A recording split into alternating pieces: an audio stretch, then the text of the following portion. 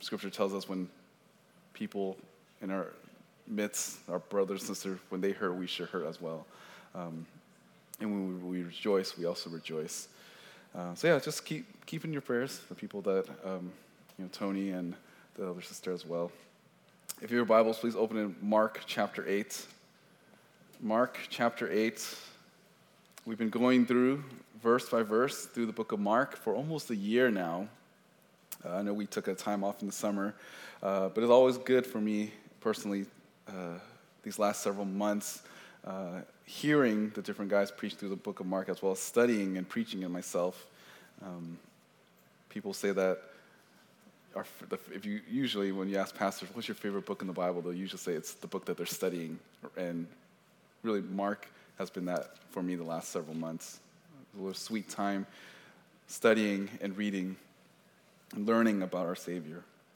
Mark chapter 8, we're going to go for this evening, chapter 8, verse 1 to 21. It's a longer portion, but I believe that it will be helpful for us to kind of get a larger picture of what's going on. I do think that this longer narrative allows us to kind of see the flow, the logic of why Mark wrote the way that he did, as well as just allows us to see more of our Savior. So I'm going to read all 21 verses, and we're going to pray, and we're going to get into the preaching of God's Word. Mark chapter 8, verse 1.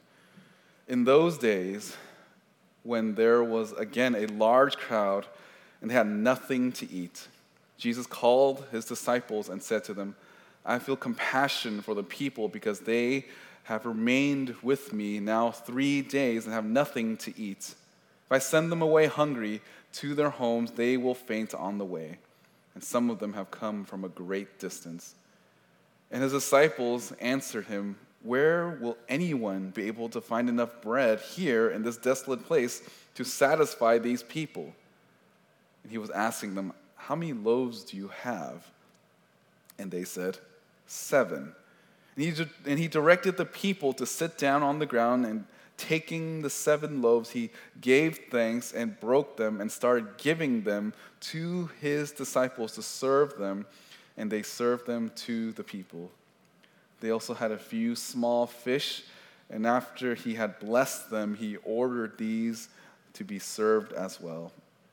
And they ate and were satisfied, and they picked up 7 large baskets full of what was left over of the broken pieces. About 4,000 were there. He sent them away. And immediately he entered the boat with his disciples and came to the district of Dalmanutha.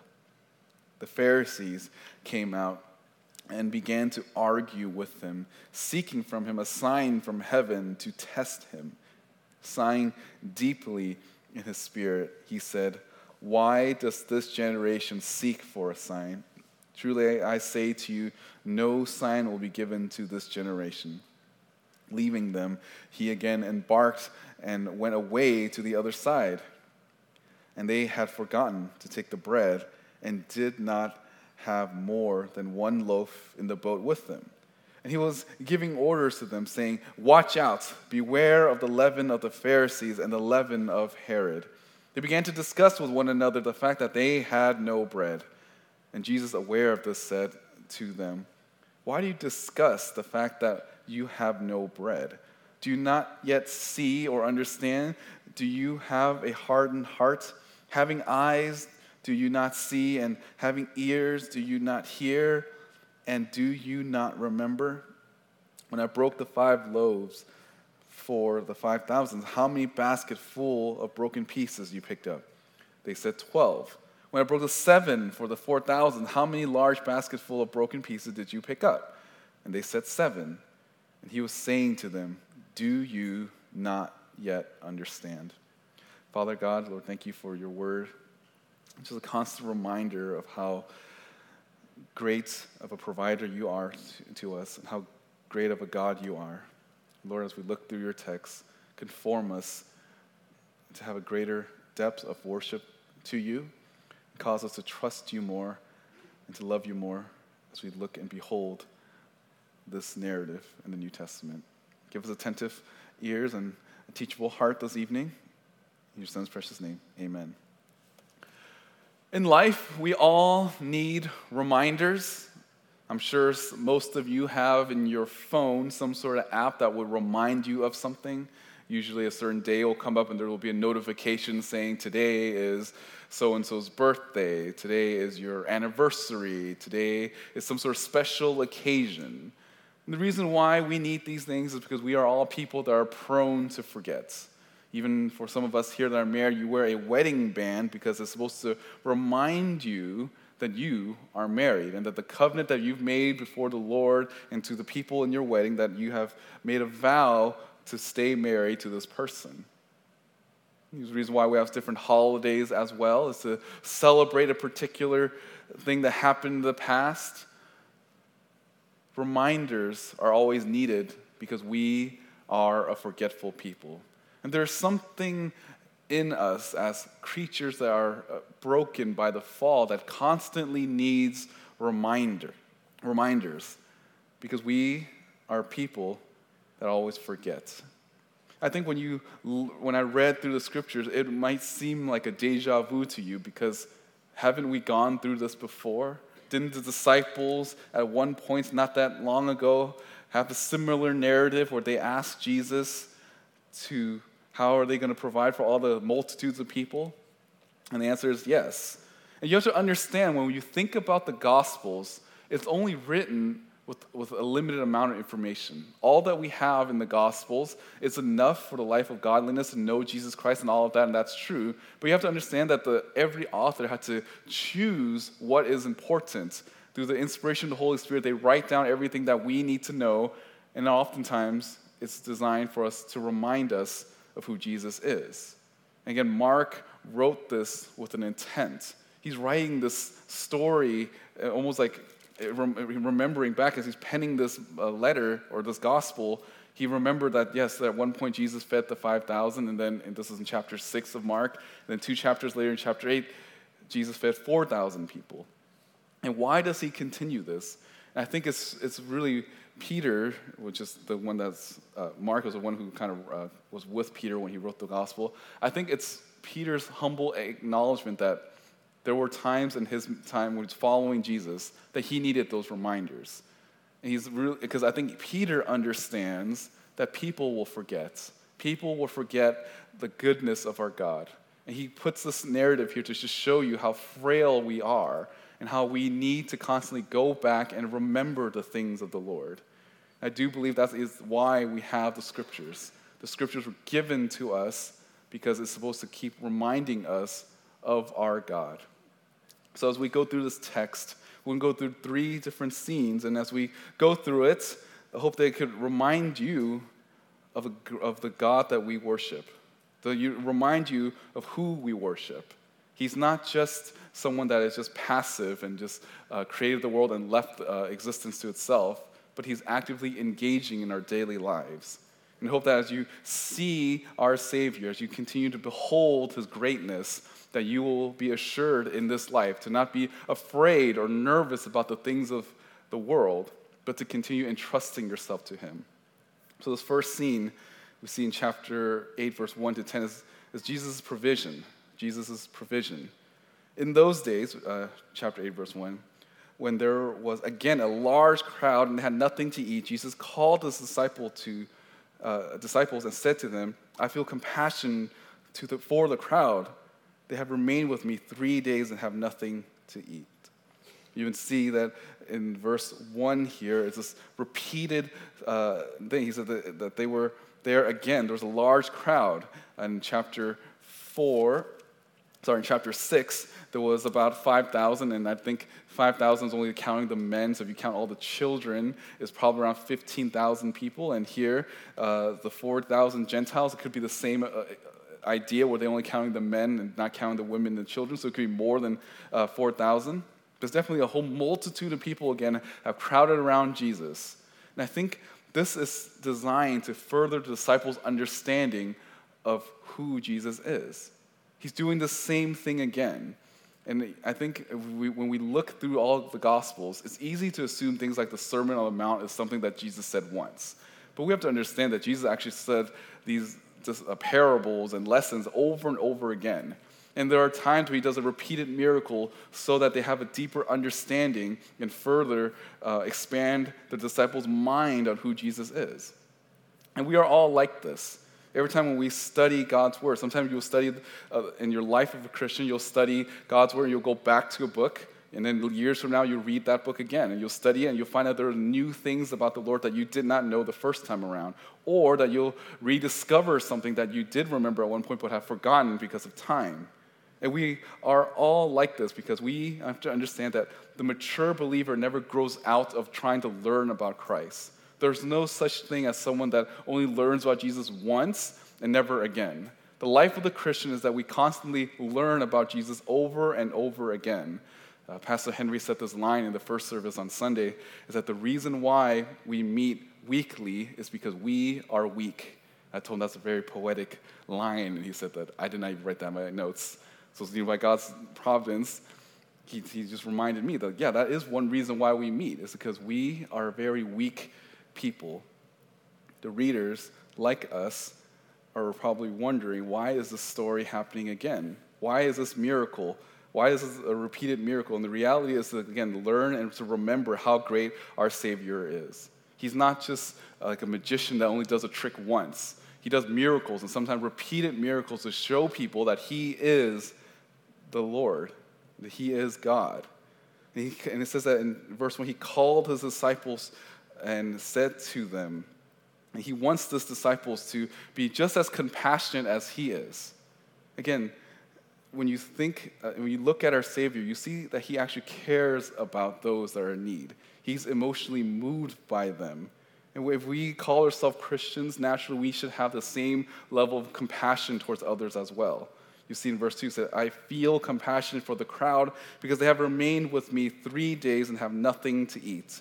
This phrase, I feel compassion, is a very strong word. It's like when you go on a roller coaster and then the roller coaster drops, that sinking feeling in your stomach. That's the word here. That is like your heart drops. That's his idea. Jesus sees this multitude. He sees that they're all hungry and they've been with him for 3 days.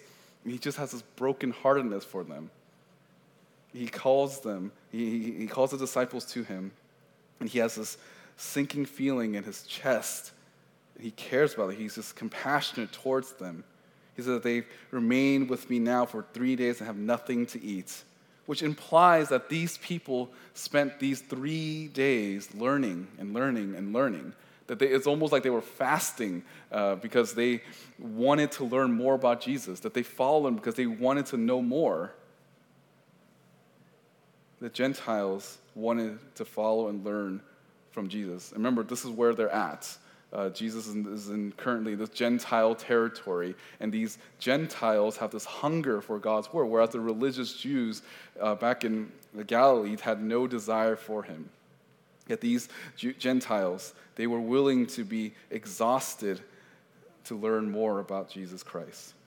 Verse 3, and if I send them away hungry to their homes, they will faint on the way, and some of them have come a great distance. He has this care for their physical need. This is, again, the doctrine of common grace, that God gives rain for those that are sinners and those that are righteous as well. He has compassion for those because every single one of us are made in the image of God. And it is by God's common grace that he gives us all sustenance to live in the fallen world. We don't deserve it, but yet God in his common grace will give us things, especially even for non-believers, that in his mercy and kindness he'll provide for them as well. And it said that some people come from a great distance, like they traveled far with him to hear and to learn from Jesus Christ. Verse 4, and his disciples answered them, where will anyone be able to find enough bread here in this desolate place to satisfy these people? Now the disciples clearly needed a reminder of what Jesus has done in the past. I mean, he's done this before. They're questioning the power of Jesus. They're saying, we're in this, again, it's like different between chapter 6, because in chapter 6, they were in like a green pasture area, so that they lied down on green grass, and they were relatively close to some city where they can get some food. But this situation, there's a desert. It's really desolate. There's nothing there. There's no place that they could run to quickly to satisfy the people. Again, you can see just their lack of faith, and they're challenging Jesus. Now, aren't we like this at times?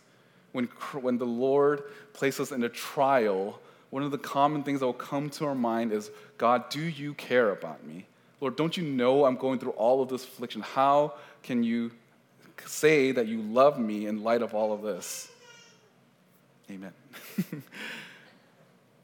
They question the power of Jesus, and just like how we can. And the reason why they question, the same reason why we would question Christ or God, is because we have forgotten God's blessing for us in the past, so we struggle in the present. And they don't know. So then this is what Jesus asked him. And notice how he responds. He doesn't get angry at them. He just asks them, how many loaves do you have? They said 7.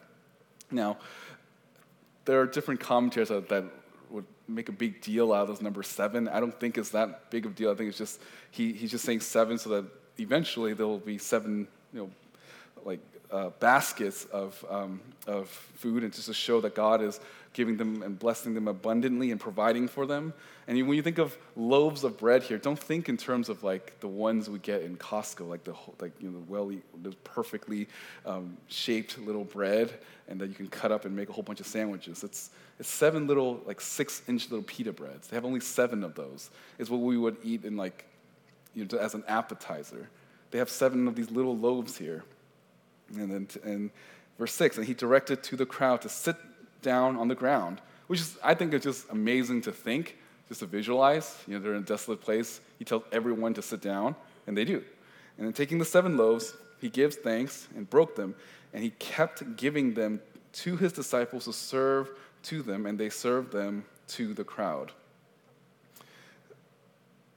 So I don't exactly know how he did this. I don't know if he had the one, and he just tore the pita bread and then gave it to them, or he took all 7, broke it, and then gave it to the people. But in the Greek, the original language, I think NASB and the LSB, they translate pretty well in that it's this constant motion. So you could just imagine just sitting around Jesus. He's just breaking this bread, giving it, breaking it, and giving it. And it just doesn't stop. And he just keeps going until everyone is satisfied. And there's even a little bonus here because there was fish. Verse 5, he was asking, verse 7, and they also had a few fish, and after he blessed them, he ordered these to be served as well. Now, these fish are interesting because they are basically created. They multiplied, it was 7, but they were multiplied. But those fish that were multiplied, they've never lived. They were created dead, but yet it was not spoiled. It was this miraculous fish. I think it probably tasted different, but it was enough to satisfy them. It said that they just kept giving him and giving him. If you just imagine handling fish, and bread, it's probably going to be smelly, but yet everyone was satisfied. Everyone was thankful that God, that Jesus was willing to provide for them. Again, this is a multitude of people, 4,000 people. They're seeing this. They're in a desolate place. They know that they're not carrying a whole bunch of baskets. So when the skeptics will say maybe it was they're far away. No, there was nowhere that they go. There was no illusions. It's not like the magic trick where there's a wall somewhere hidden or some trap door where they could grab things. Jesus just kept breaking out the bread and breaking the fish and passing it along to people, and everyone was satisfied. Everyone was fed. Verse 8, and they ate and were satisfied, and they picked up 7 large baskets full of what was left over of the broken pieces. Again, this is the reason why I think the 7 is here is to show you that they start with 7 little pita bread and ended with 7 basketful. Just a lot more. It exceeded their expectation. And Jesus is generous to these pagan people, and yet he shows his love for them. Even though they probably, I would imagine, even though Jesus showing this miracle, that a lot of them did not come to saving faith. Again, you can see the common grace that the Lord has for these people.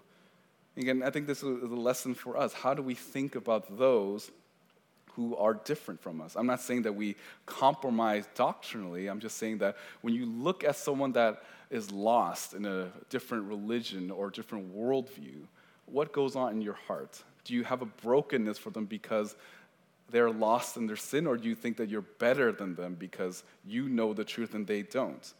Because it's very easy for us to only care about those that are believers and those that are in our common circles. But to love those that are antagonistic towards you, who only want to exploit you, to love these individuals is what Christ has done. And this is what he tells us, to love our enemies, to bless them. Because it's really easy to love those that is easy to love, but to love those that are difficult to love, it's a sign that God has worked in your heart to be compassionate to those around you. And this is what Jesus is like. And again, he's hanging out with Gentiles. Remember early on in this book, we talked about how the Jews were talking about, well, why didn't you wash your hands? None of these Gentiles washed their hands. None of these people understood the Jewish laws. Yet Jesus was among these people giving out bread. And I'm sure the disciples were, I'm imagining them being nervous, just being close around to all these Gentiles. But yet our Savior led this example of this compassion toward those that want to be with him. Verse 9, and now about 4,000 were there, and he sent them away. And that's around, again, it was probably more than 4,000. They're just counting the men here. It's smaller than the first crowd in chapter 6, but it still demonstrates his power. And his power is not just because, it's not like diminished or smaller just because the crowd is smaller. Rather, it's just, again, he created everything out of nothing. He sent them away. So they're able to leave, and they're able to go home, and they will never, they won't faint along the way. And I think when you look at this situation, how God provided for all things, there's a question you need to ask yourself, like, do you believe that this actually happened? Do you believe that this event is a historical account of what happened in reality? Because when you see how liberals look at this commentary or look at this passage or any passage about the supernatural acts of God, they think that this is some sort of allegory for something or this couldn't have happened. But the reason why Peter wrote this is because the original audience needed to know that this is an account of our Savior and that he is worthy of your worship and devotion, that this is exactly what happened. Peter was an eyewitness account to this, and he wants people to know that your life, that you're going to give up your life to this guy, this man, this guy that's truly man and truly God. He is those things. He is divine and he is human. He came into the world to die for sinners. That we're not worshiping just some sort of good teacher, but we're worshiping God here. And he wants them to know that God will provide for them, just like how God provided for Peter and the multitudes and the disciples in the past. And his lesson for us, that if we know that this is true then, it's going to be true for us now. If God cares for these people, these Gentiles, and the disciples, and all those people around us, then he'll care for us today. Jesus Christ is the same yesterday, today, and tomorrow. And if you believe that to be true, then you must have assurance and hope no matter how difficult things get, whether it's the economy, whether it's in your family, whatever it may be that you're struggling with. Understand and know that God knows what you're struggling with and he cares for you. Verse 10, and immediately he entered the boat with his disciples, and they came to the district of Thalmanthua. And this really, we're going to see that, when you look at the book of Matthew, they have a different area for this. The parallel account speaks of a different place, and sometimes people think, well, is this a contradiction in Scripture? I don't think so. I think both of these places, and we see Matthew and here, it's basically saying like the Bay Area versus saying San Francisco. Like, we understand what's going on here. It's the same area. It's maybe just named differently, so there's no contradiction here. It's talking about the general location here. But from verse 1 to 10, we see Jesus' provision. And from verse 11, 13, we see Jesus' opposition. Verse 11, and the Pharisees came out and began to argue with him, seeking from him a sign from heaven, testing him. Now again, so Jesus goes back to Jewish territory. He goes up, and then these Pharisees see him. And some commentators think that this passage here in verse 11 is about 9 months after verse 10, that there's some sort of time gap in between that time. But when Jesus arrived again, they came out. And this word came out, it's not just like they appeared out of nowhere. They have this, yes, they appeared, they're waiting for him, but this is like a military word. Like, they were thinking, okay, we'll go to war with Jesus. And then so they began to argue with him. They attempted to gain back control because they know that Jesus was influencing not just the Jewish people, but now also the Gentile people.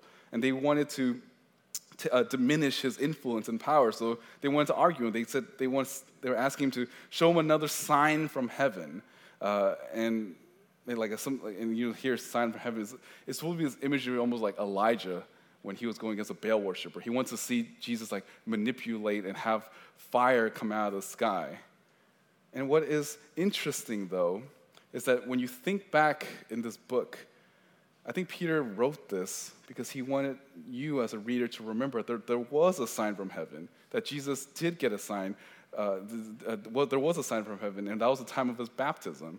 You remember when we went in the beginning of the book of Mark, we talked about how when Jesus baptized, the sky ripped open, and the Lord spoke, and everyone around them saw this. And I think some of the Pharisees were there as well. That's why when the Pharisees were there, John the Baptist rebuked them, because they were in that crowd, and they saw Jesus coming, they saw the sky open up, and now they're asking for another sign. And they were trying to test him. They're trying to put him on trial here. They don't believe that Jesus is who he claims he is, and they're trying to test him, even though throughout the life of Christ, he's shown them a whole bunch of miracles. They're trying to embarrass and humiliate Jesus. They're testing him to see if he really is God. Now I wonder if you are like this. In your moment of struggle, in your moment when you're doubting, do you find yourself trying to test God? Lord, if you are truly real, you need to do this for me. Or Lord, if you really love me, you need to do something else for me. You need to give me what I want. You have to understand that these type of prayers, it's not to say that you can't let your needs be known to the Lord, but understand that there's a difference between asking humbly and demanding, and for sake of just really testing his goodness. We know that sometimes the Lord will give us things that we don't like, but even though it's not something that we like, it's something that we need. Whether there's trials in your life, sometimes the Lord will leave you in the trial because what's best for you is that you be more sanctified through your trials. And as hard as it may be, we have to be like Jesus, which said, Lord, not my will, but your will be done. These Pharisees were testing Jesus, hoping to embarrass him. And in verse 12, and sighing deeply in his spirit. This is I put in my notes it's like a divine eye roll. You know, he just can't believe that these Pharisees are doing this. In some ways, he feels this sadness for them as well. Even though these Pharisees have the Torah and the Old Testament, they have all of those theology, but yet they fail to worship the right God. And he said, why does this generation seek a sign? Truly I say to you, no sign will be given to this generation. I think if you know that this is chapter 8, so there's 8 more chapters here, and Jesus does a few more miracles here. So what is he saying here? I think he's just speaking of this, meaning the Jewish leaders. Like he's speaking to that generation that before them, he's not going to show any more signs anymore. But he is obviously going to do different signs, and other people are going to believe. But these religious leaders, he's going to deliberately choose to not show them any more signs. And in a lot of ways, this is even his mercy, because we know that the more knowledge you know about the Lord, the more accountable you are to the Lord. And these Pharisees, they've seen and they've heard so much about Jesus Christ, yet in God's mercy, he's going to show them less of those signs. So that I know these Pharisees, a lot of them probably did not repent, that there's, in a lot of ways, some mercy that's given to them because they would be judged stricter because they have more knowledge. And there's a lot of ways him also turning and leaving them, because verse 13 said, leaving them, he embarked and went away to the other side. Now, verse 13 is the midpoint of the Gospel of Mark, and he is essentially done with the religious system. These Jewish leaders were unrepentant, and now it will be in a lot of ways permanent, and this is a divine judgment in a lot of ways. When God turns away from you, and there's a lot of things that you can understand when God lets you do whatever you want, that's a sign of judgment. It's never a good thing when your conscience is seared. It's never a good thing when you don't feel convicted over your sin. It may feel good in the moment, but it's not a good thing for you because you understand that that's God giving you over to your sin. It's God saying he has enough of you and he's leaving you to your sin. But even though he's leaving you to your sin now, you're just building up a case against yourself when you meet the Lord face to face. And this is what Jesus is doing. He turns away from them, leaving them, and he leaves them because of their hard-heartedness. Now, I hope that for some of us, I know that all of us as believers struggle with sin. And what I hope for all of us is that we never get used to sin in our life. That if there is some sort of sin in your life, that you confess it quickly and that you kill the sin right away. Because sin, and it's just the life of the Christian, we're always going to have this internal battle, but never give up. That understand that it's worth fighting against sin, putting away those sins, cutting those things out of your life, because you know that these things are going to be a hindrance to your worship to the Lord. Because it's better that you wrestle through just losing those things in your life than for your whole body to be cast into hell. Verse 13, it says, he again embarked and went away to the other side. And it seems interesting that both from the first part, the Gentile crowd, he had to get on a boat to leave them, and now again he's here leaving them. And they get on this boat, which goes to our third scene here, and that is Jesus' lesson. So the first scene we see Jesus' provision, and then the second scene we see Jesus' opposition, and now this is Jesus' lesson. Verse 14.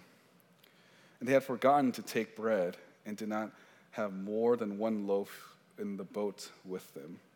Now this is providence here, that they have forgotten to take some bread.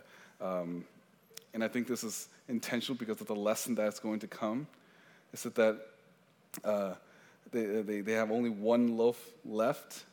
Verse 15, he was giving orders to them, saying, watch out, beware of the leaven of the Pharisees and the leaven of Herod. And those words, watch out, is he's trying to teach them this lesson. And watch out is like constant, like never be off guard. Always be on guard against the leaven of the Pharisees and the leaven of Herod. And why he uses these two is that Pharisees are the people who add to scriptures. And Herod, as we saw earlier in this book, is a Jewish person that chose to deny all of Scripture. So if you see their worldview, it's like a legalistic worldview, and people that are antinomianism, people that try to add to God's word, and people who just doesn't care about God's word altogether. And he tells them that beware of both of these type of teaching. Don't beware of the Pharisees and Herod. And it's a leaven, and that's this idea. Usually, the word leaven in the New Testament is used in a negative sense. It's something that's like pollutes something and destroys and it spreads quickly. And both of them, whether it's the Pharisees or the Herodians, their worldview are things that ultimately is unbelief in God and a trust in themselves. And all of us understand that you won't be saved through either of them. You can't be saved if you're a legalist, and you can't be saved if you're antinomian. And yet, in our Christian life, we sway from one to the other.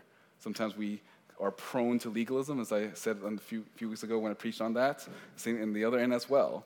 And we need to be mindful that it's not those things. It's not abandoning God's word or adding to God's word. Rather, it is God's grace that saves us.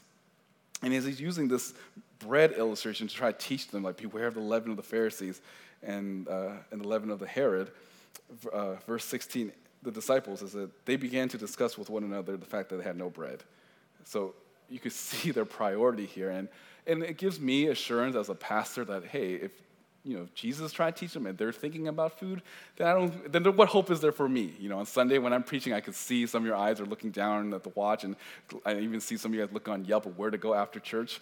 I don't feel so bad anymore, because if the disciples were to do this to Jesus, then yeah, you guys can do it to me. Don't do it, but I hope you don't. But and I at least I as a pastor feel, it's all right, it's okay. If they do it to Jesus, they'll do it to me. So yeah, but it does show this lack of priority here.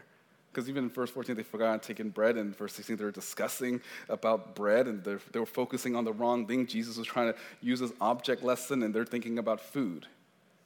And there's a real struggle for them because they really lacked focus on what Jesus is trying to say. Verse 17, and Jesus, aware of this, said to them, why do you discuss the fact that you have no bread? Do you not perceive or understand? Do you have a hardened heart? Having eyes, do you not see? And having ears, do you not hear? Do you not remember? And he, it says like, I would imagine him being on this boat. There's 12 of them, including himself, and he's trying to teach them this lesson. He hears them grumbling, and they're like, oh yeah, what happened to the bread? Hey, who's in charge of the bread? Wait, what happened to all those baskets? Why do we have one loaf? And they're like grumbling and complaining, and Jesus is like, why? And understand, they're in the water here, so they could even fish for fish if they wanted to. They're not in this desolate place, mainly because Jesus is there. But yet, they forget. And Jesus asked them, do you not remember? They presume and doubt God in the moment because they forgot what God has done for them in the past. Understand that whether it's worry or sin, both of these results are because we forgot what Christ has done in the past. The reason why we worry in the moment is because we forget what Christ has done in the past. The reason why we sin in the moment is because we forget God's goodness, so we fall into sin. In a lot of ways, in every area of our sin, we sin because we forget what Christ has done. Now, again, understand, this is from the time where he did with feeding the multitudes. So now, it might have been 9 months from now, but that's such a clear lesson that they should have remembered. In fact, they actually do remember parts of the miracle, because in verse 19-20, Jesus asked them, when I broke the 5 loaves for the 5,000, how many baskets full of pieces you picked up? And they said to him, 12. In verse 20, when I broke the 7 for the 4,000, how many large baskets full of broken pieces did you pick up? And they said, 7, which they remembered how much they ended with, but they forgot how they got there. They remember how much they ended with. They forgot, how did we get so much bread? It's because God made it for them. But yet somehow they forget that Jesus is right there. They don't need to worry about food. Essentially, verse 19 and 20, this is like Jesus' resume on just food. There's other things that Jesus has done, like walking on water and all the other miracles. They seem to have forgotten all of those things. So Jesus only focused, you don't remember the fact that I did all of these miracles? He's showing them by reminding them what he's done in the past. Again, this was after these miracles, and yet they seem to have forgotten. Jesus has done way more than what's listed, obviously, and they think about just how God has not. They seem to struggle with the fact that God provided for them, or he's able to provide for others. And it's actually kind of funny. In Matthew chapter 16, verse 12, the parallel account, Jesus is kind of confronting them here. It said that the disciples they basically did like a group huddle, and they concluded, I don't think Jesus is talking about actual bread. It's like, good job. It's a good start here. Or at least a good way to get back on track. And then Jesus ends with this, and he was saying to him, do you not yet understand? Their focus was on the wrong thing. They supposed that Jesus was talking about actual bread. But instead, they were actually talking about something deeper and more profound. Now, I'm going to do something different this evening in that I'm actually going to give you the application questions in the sermon. I'm going to answer them myself, and then eventually you guys will get to answer with one another. So the first question I have is this: am I developing eyes to see and ears to hear? And then that's the first question. And the reason why I ask this is because I was thinking about these things. Am I developing eyes to see and ears to hear? In order to cultivate faith in our life, it's not to look for evidence that's outside of Scripture, but it's really to trust in what is revealed to us. Scripture is greater than the evidence that we see in the world. In fact, Scripture is even greater than some of the miracles that we see in Scripture. Unbelief is always against God, and the opposite of unbelief is not more evidence. The opposite of unbelief is saving faith. It's to continue to trust in him.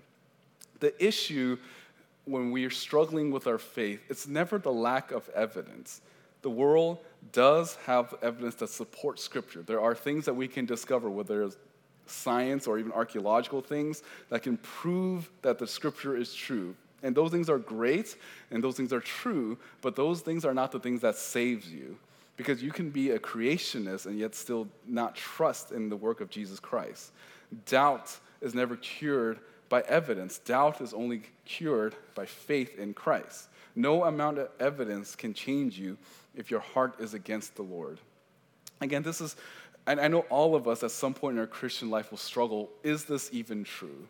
And again, how you find out if something is true, how do you know that God's word is true? Is not to look for other things, but to look to God's word and trust in it. Because the Bible does not assume, it presumes that you're now held accountable to what you read. It begins that way. It begins with you. It doesn't try to defend the fact that God created the heavens and earth. It just states everything as fact. And you have to believe everything in God's word because God's word is God's word. It reveals who he is. If you want to know God, the best place to go is his own word. No evidence can change you if your heart is against the Lord. Again, saving faith is a proof of the miracle. Regeneration, the fact that the hearts are changed, are radically changed, that is in itself a miracle. And that's only because we understand what God's word have to say. When we think about the evidence, sometimes people think the reason why I trust God is because of all these extra evidence. That's not true trust and true faith. Imagine if I said, I know my wife is faithful to me because the private investigator gave me all the evidence and proved to me that, yeah, she is totally faithful to me. That's not faith in my wife's faithfulness to me. That's me trusting the evidence, trusting something outside, as opposed to looking at my wife and trusting her. And it's the same way with our relationship with the Lord. When you say that I believe God because all of these evidence and not God's word, you're saying that you don't actually trust God in himself. Rather, you trust all of the things that's before you. And faith is something that it's not like something that is irrational, because the world is built on that. Every single one, even the most atheist person, lives by faith.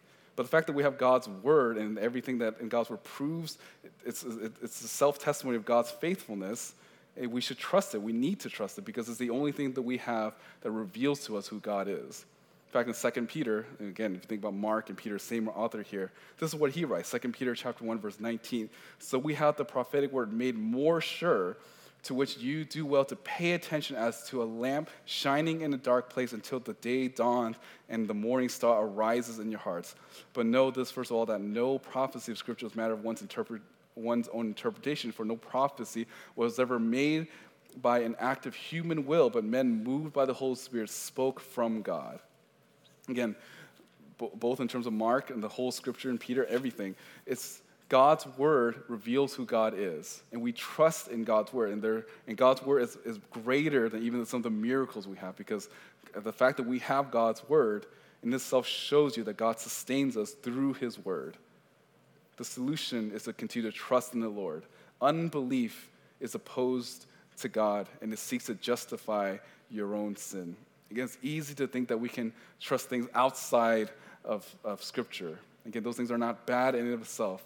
But when you're struggling with doubt, look to Christ and not the things around Scripture. So that first question is, am I developing eyes to see and ears to hear?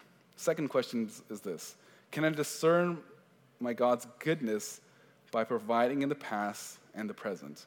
Can I discern my God's goodness by providing in the past and in the present? Again, throughout this whole story here, this entire narrative, Jesus is telling them, do you remember? And understand that the Bible is a testimony of God's work throughout redemptive history, and we need to look to it because it's supposed to remind us of what God has done. If Jesus can provide for the temporal things in the past and even the eternal things in the future, then why do we struggle in the present? Why do we struggle in the present? The Old Testament, and 1 Corinthians tells us that, or 2 Corinthians tells us that the Old Testament is helpful for us to remind us, to even warn us of the unbelief that the Israelites have. So when you look back at the Old Testament, the reason why if you read book of Joshua, how they set up these stones, is supposed to remind them of the fact that God has brought them into this promised land. The reason why they had the Passover is to remember that they were delivered from Egypt. The reason why we have communion is because it's supposed to remind us of what Christ has done in the past and what we have in the future.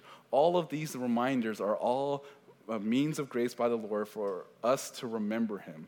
And Scripture calls us to remember him. And that's a very common word in Scripture, is remember, I remember you. And those who struggle with the faith are oftentimes those who are forgetful.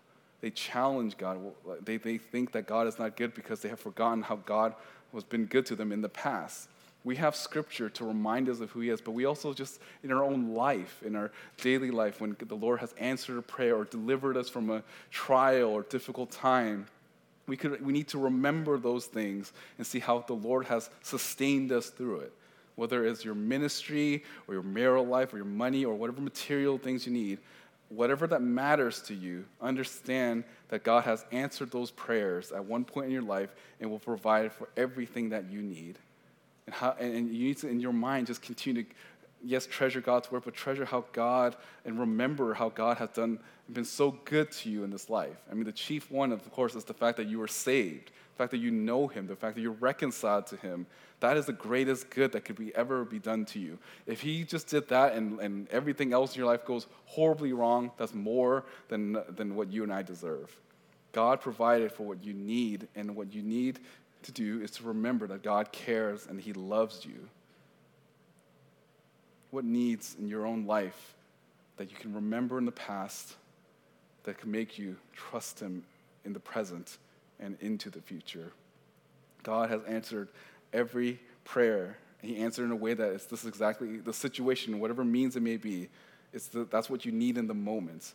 You need to think about those things and treasure in your heart if you want to continue to worship our Lord.